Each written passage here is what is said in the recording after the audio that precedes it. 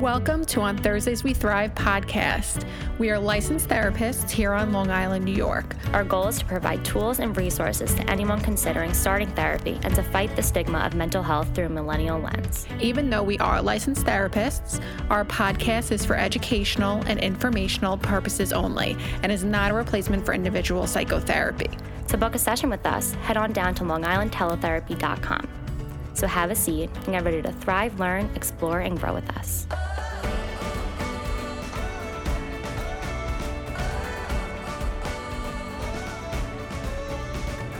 Welcome back again. We're starting this episode with Monica Wells again, and we're going to be rediscussing ADHD, but more so how we can overcome it and work with the symptoms of ADHD.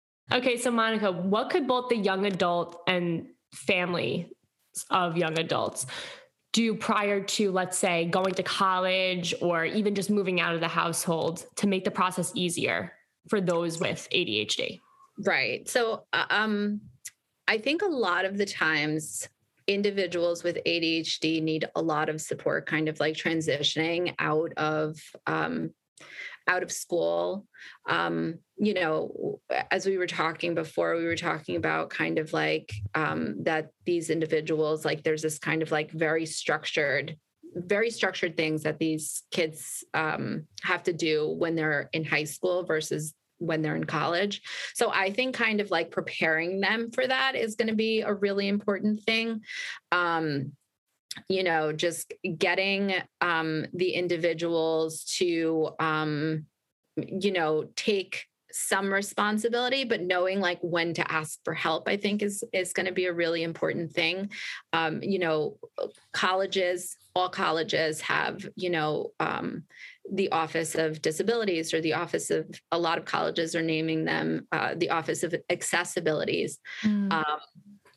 And kind of like how to navigate that, because that's going to be really important for, individuals to know how to do that, and having some support. I helped kind of like transition. I've helped transition a lot of kids throughout the ages to have them know that they're going to have to be responsible for not only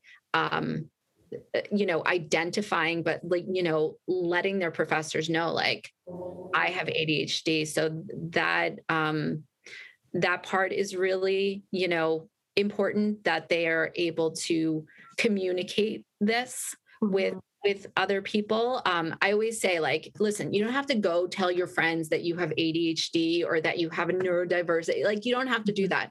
But with your professor, if there is, something going on and whatever, it is really important for them to know, so that they can, a lot of the times professors are, not all professors, but most professors are really kind of, I don't want to say lenient, but if the student kind of, misses a deadline, they're like, okay, I'll give you till, tomorrow night to finish the assignment, and you won't lose any credit, because their paperwork is registered with the Accessibilities Office.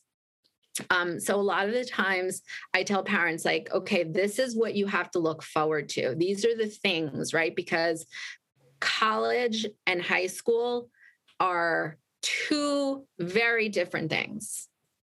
Yes, you're learning and stuff like that. High school, right? You have 9 periods. You go to each period every day. In college, and I say this to all my clients kind of transitioning into college, is that, you don't have to go to class. You're not going to be in class every day, all day. You might have a class on Monday at, 10 o'clock, and then another one at 2:00. So you need to learn how to kind of prioritize and say, okay, well, during this time, I'm going to be studying. Creating your own routine for yourself. Because I can imagine, like, if they don't have another class till 2, how easy it is to be like, well, someone who doesn't have ADHD, just be like, screw that class. But I could imagine even harder to remember, my 2:00 class, I have to go to that. And also like the time management I know can be an issue too.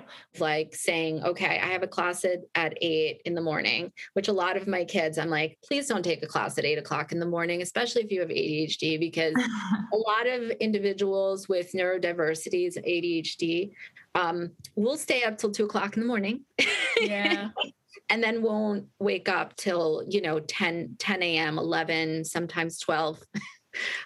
So I'm just kind of like, know thyself. Mm-hmm. Know what schedule is going to work for you during this time of your life, and find out how you're going to do your best.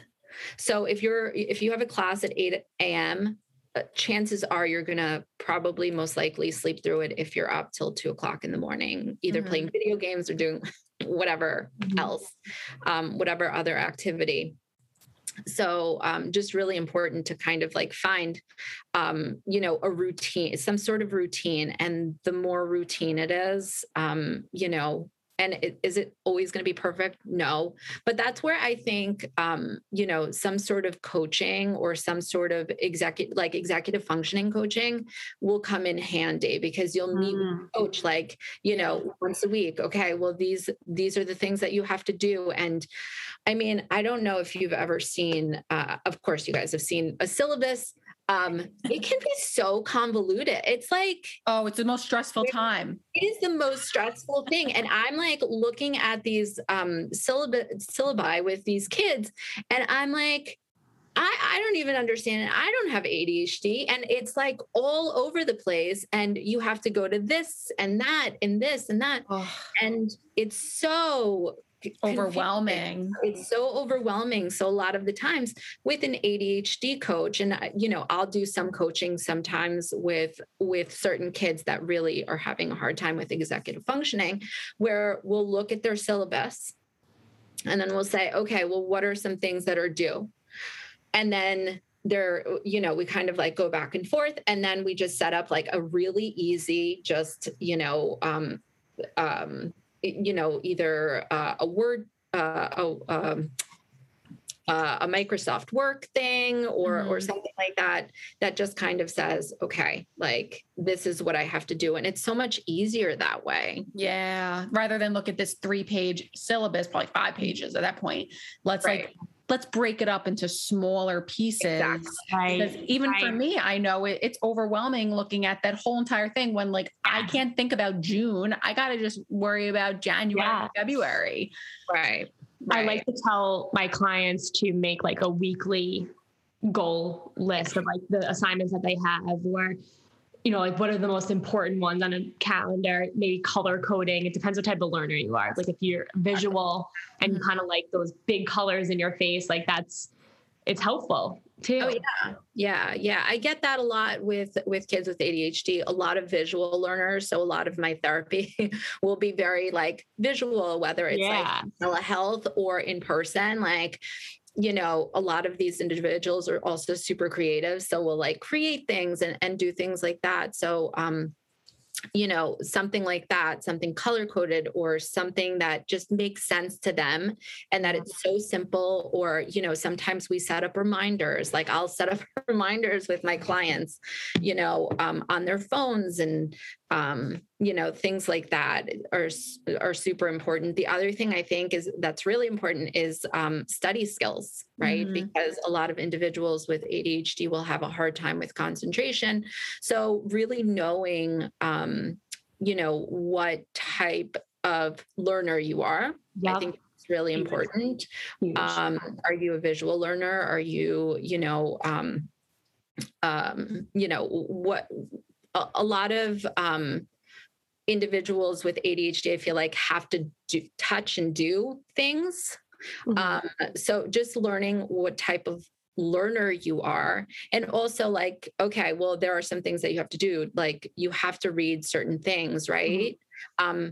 I know I was actually scrolling through Instagram, and there's this new, it's like a new app that reads out.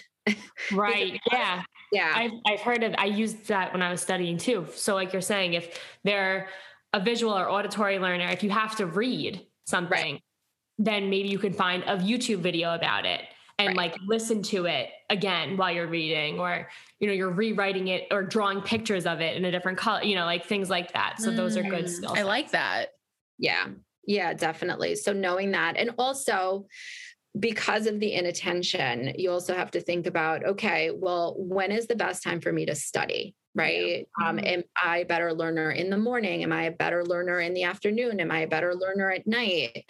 And also, you know, I usually say to my clients, like, if it's something really convoluted and just really boring, just do 20 minutes, take a break for 5 minutes, 20 minutes, take a break for 5 minutes until you, and then like, if it's really long, you know, taking a break for, and a lot of the times this could be difficult, as you can imagine, for individuals with ADHD, but, you know, just, I also kind of, set goals for, you know, that some of the students that I work with, just because a lot of them are very competitive. So a lot of the times I'm like, okay, so you have, you know, a 3 whatever GPA right now, like, what do you want it to be next semester? And like, you know, let's get to it. Like, how can we get there? What can we do? And I feel like it gets them more kind of like, okay, like, we got to do this. Like, okay, great like, point. you know, Motivation. Yes, that's such a great point. Yes.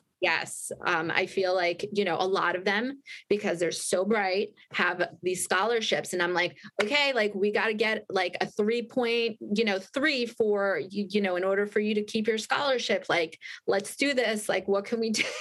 So I'm very kind of like, you know, coaching them and being their cheerleader and, you know, and just kind of like teaching them these skills at the same time. So that's so great. I love all the skills that you just shared. I mean, I remember back when I was in grad school, it's like, I knew myself that I could only go to the library for 2 hours. I'm not one of these people that can go for 8 hours or all day, because I don't even have ADHD, but I just, like you said, it's knowing what type of learner we are and being realistic, or else it's not going to work out. Right. You know, one thing that we really love to use is, of course, mindfulness with a bunch of our clients, or even with ourselves. So is mindfulness useful, and can it be used with the ADHD population? So, I mean, of course, I love mindfulness. I think it's so important for people to learn. Individuals with ADHD might get frustrated by it, though, because it's really hard for them to kind of like, number one, sit still. Number two, like, if they have hyperactive ADHD, you know, to kind of like sit still and say, okay, I'm just going to think about my breath. Like, hard. I try to kind of say to them, like, you know, let's try this out. If it works, great. If it doesn't, then whatever, let's try something else. A lot of the times they will get frustrated. And that's just for most of the individuals that I work with, neurodivergent, you know, high functioning autism, ADHD, and things like that. They will get really frustrated because they're like, I can't, like, you know, I keep thinking about all these other things. And I'm like, well, that's okay. Like, you know, you don't have to like sit there and think about one thing, but, you know, just acknowledge a thought. And it's really hard.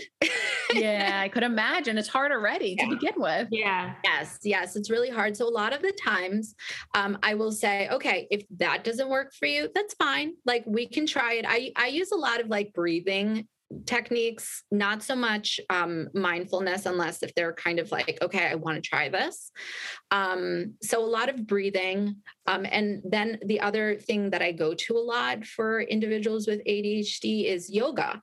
Because you're moving and you're, you know, you're doing something, and, you know, you can like, it's easier for you to pay attention to whatever the person's saying if you want to get the pose right and you're moving, you know, so that's like another, you know, technique that I have my clients kind of do instead of the meditation.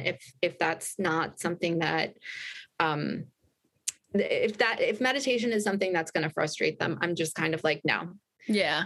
The other thing that I use besides mindfulness is exercise. There's so many studies that show that exercising, any type of cardio exercise, is going to help with attention. It's going to help with the anxiety. It's going to help with the inattentiveness. I usually say like bursts of 20 minutes. So getting like your heart rate like really up for like 20 minutes is really going to be helpful for anybody. So a lot of the times, like parents will come to me and say, with my younger clients, will say, well, they're having a really hard time coming home and sitting for homework. They've just been sitting for hours. Of course.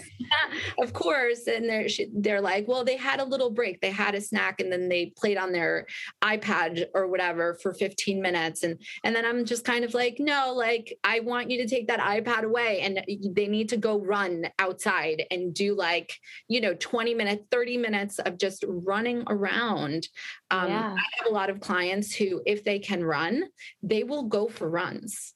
And it's so much easier to kind of like sit down and, concentrate for a little bit longer. But there's study after study after study showing the benefits of exercise, not just for ADHD, but also for anxiety. Right. And also just even if like they are like, well, I can't run, like that's a lot for me, like going for a walk or standing at your desk and kind of like moving your feet a little bit, like anything that you could do to kind of just get the body moving. Yeah. For sure. Yeah. So Monica, what are some other resources that we can give our listeners?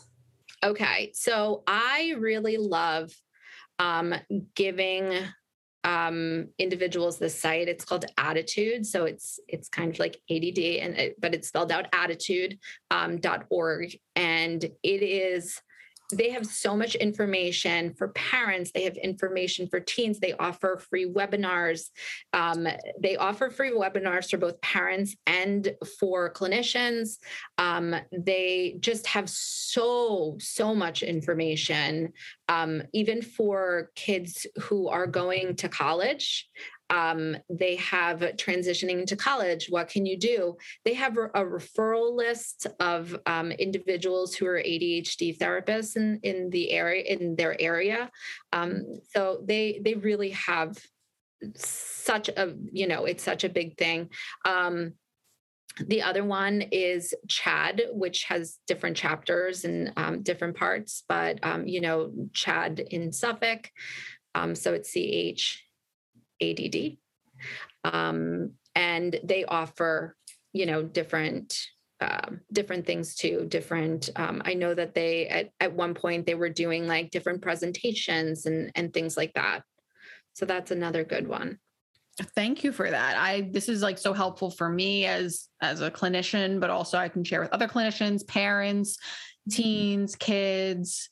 And what would you like to leave with our listeners around this topic? If you could kind of like sum it all up or leave them with something when, in regards to this transition from high school to being independent, whether it's college, a job, adulthood, what would you say? I would say,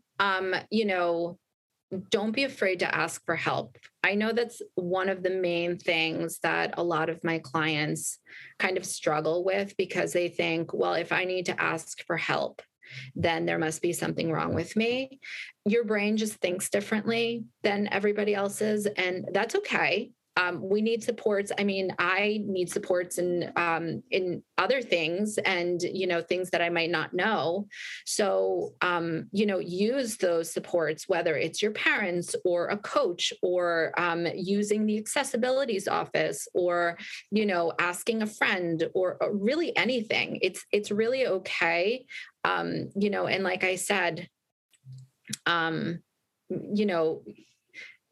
I believe that everybody has their own type of smart. I always talk about that in therapy. I always talk about that with my clients.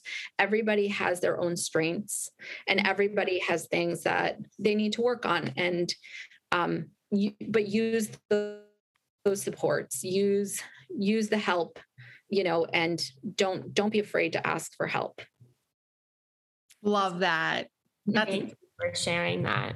Yes, I always believe asking for help. And I mean, there's stigma around mental health, obviously, and that's why we do this. And, that's our mission to normalize all these different areas. And yeah, that's, of course, I know why I got into this field and our mission as a team. So Right. when we come back, we're going to do some rapid fire questions.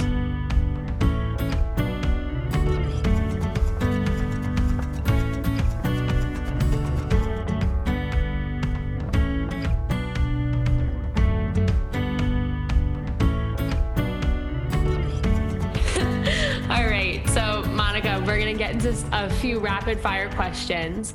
And that just means we're going to ask you a random question without much thought and the first thing that comes to your mind. Okay. So, what is your favorite reality TV show and why? Okay. Right now, I'm not watching any because I've really been into Downton Abbey, which I had never watched. But before I was watching 90 Day Fiance, I find Yeah, it's definitely entertaining. yeah, for sure. I've That's heard so a fun. lot of people get into it and like really rave about it. I've never got into it. I mean, I watch my own reality TV, so I'm like so into like so many shows. So, but I mean, I've heard great things. Oh, it's so popular. I mean, and now they've done like 90 days the other way. Like my husband is, and don't tell him I told you this. He's like, oh, we need to watch this. Wow, it must be good then. Yes. Oh my gosh. It's okay. Yeah. I'm going to watch the Kardashians on Hulu when it comes out. I love my Real Housewives of Beverly Hills and Salt Lake City. Oh, okay. And Vanderpump Rules, even though this season, it was so disappointing this season. I am a Lala and Stassi stan, so I love them. But yeah, I mean, not a fan. Sam, what are your reality TV shows? So I haven't been lately at all. Someone actually this show used to bother me so much. Like The Bachelor used to bother me so much because I was like, why are they fighting over one guy? Like, this is ridiculous. How can you be in love with so many people at one time? It would bother me. So I don't know why. But then I was peer pressured into watching it. And then I got hooked. Mm-hmm. And I started with Paradise. So it was a little bit more it was better for me because I was like, all right, they each get a person. Yeah. And then I kind of got hooked into the Bachelor, Bachelorette just because it was so ridiculous. Yeah, sometimes it's so bad. It's great. Oh, no. Yeah. Isn't that crazy? So that made me realize I'm a little sick in the head that I well, you know what I always say this to my mother-in-law because she's like, oh, you guys watch such garbage TV. And I'm like, but I feel like we have these jobs that are we're constantly talking to people and we're trying to, help people and things like that. And this is brainless TV. It's you don't have to think about it. There's nothing there's not much depth to it. So after seeing 7 clients a day, I'm just this is what I want to watch. Yes. 100%. Or something that I've seen a bunch of times. It's so I don't have to think. Yeah. Yes. But I do get very into it and I'm like, what are you doing? I'm screaming at it. And half the time, I don't know if it's real or fake, but I'm so invested. And I'm like, I know. Sit next to me and be like, I thought you hated this. And I'm like, I do, but it's I know. It's like a car accident. You can't stop looking and watching. Yeah. I know. And then you follow them on Instagram. Yeah. And then I'm buying the outfits they are. Oh my God. And then I'm like, where are their TikToks? I need to see them on TikTok. All of a sudden I'm obsessed and I'm hooked and I love it. Okay. Yeah, I know. Guilty pleasures. So overall, Monica, where can we find you and what services do you offer? Are you taking any clients? Okay. So right now, unfortunately, I do have a wait list and you can actually go to my website, which is www.monicawellscounseling.com. And there is a wait list. I think I have about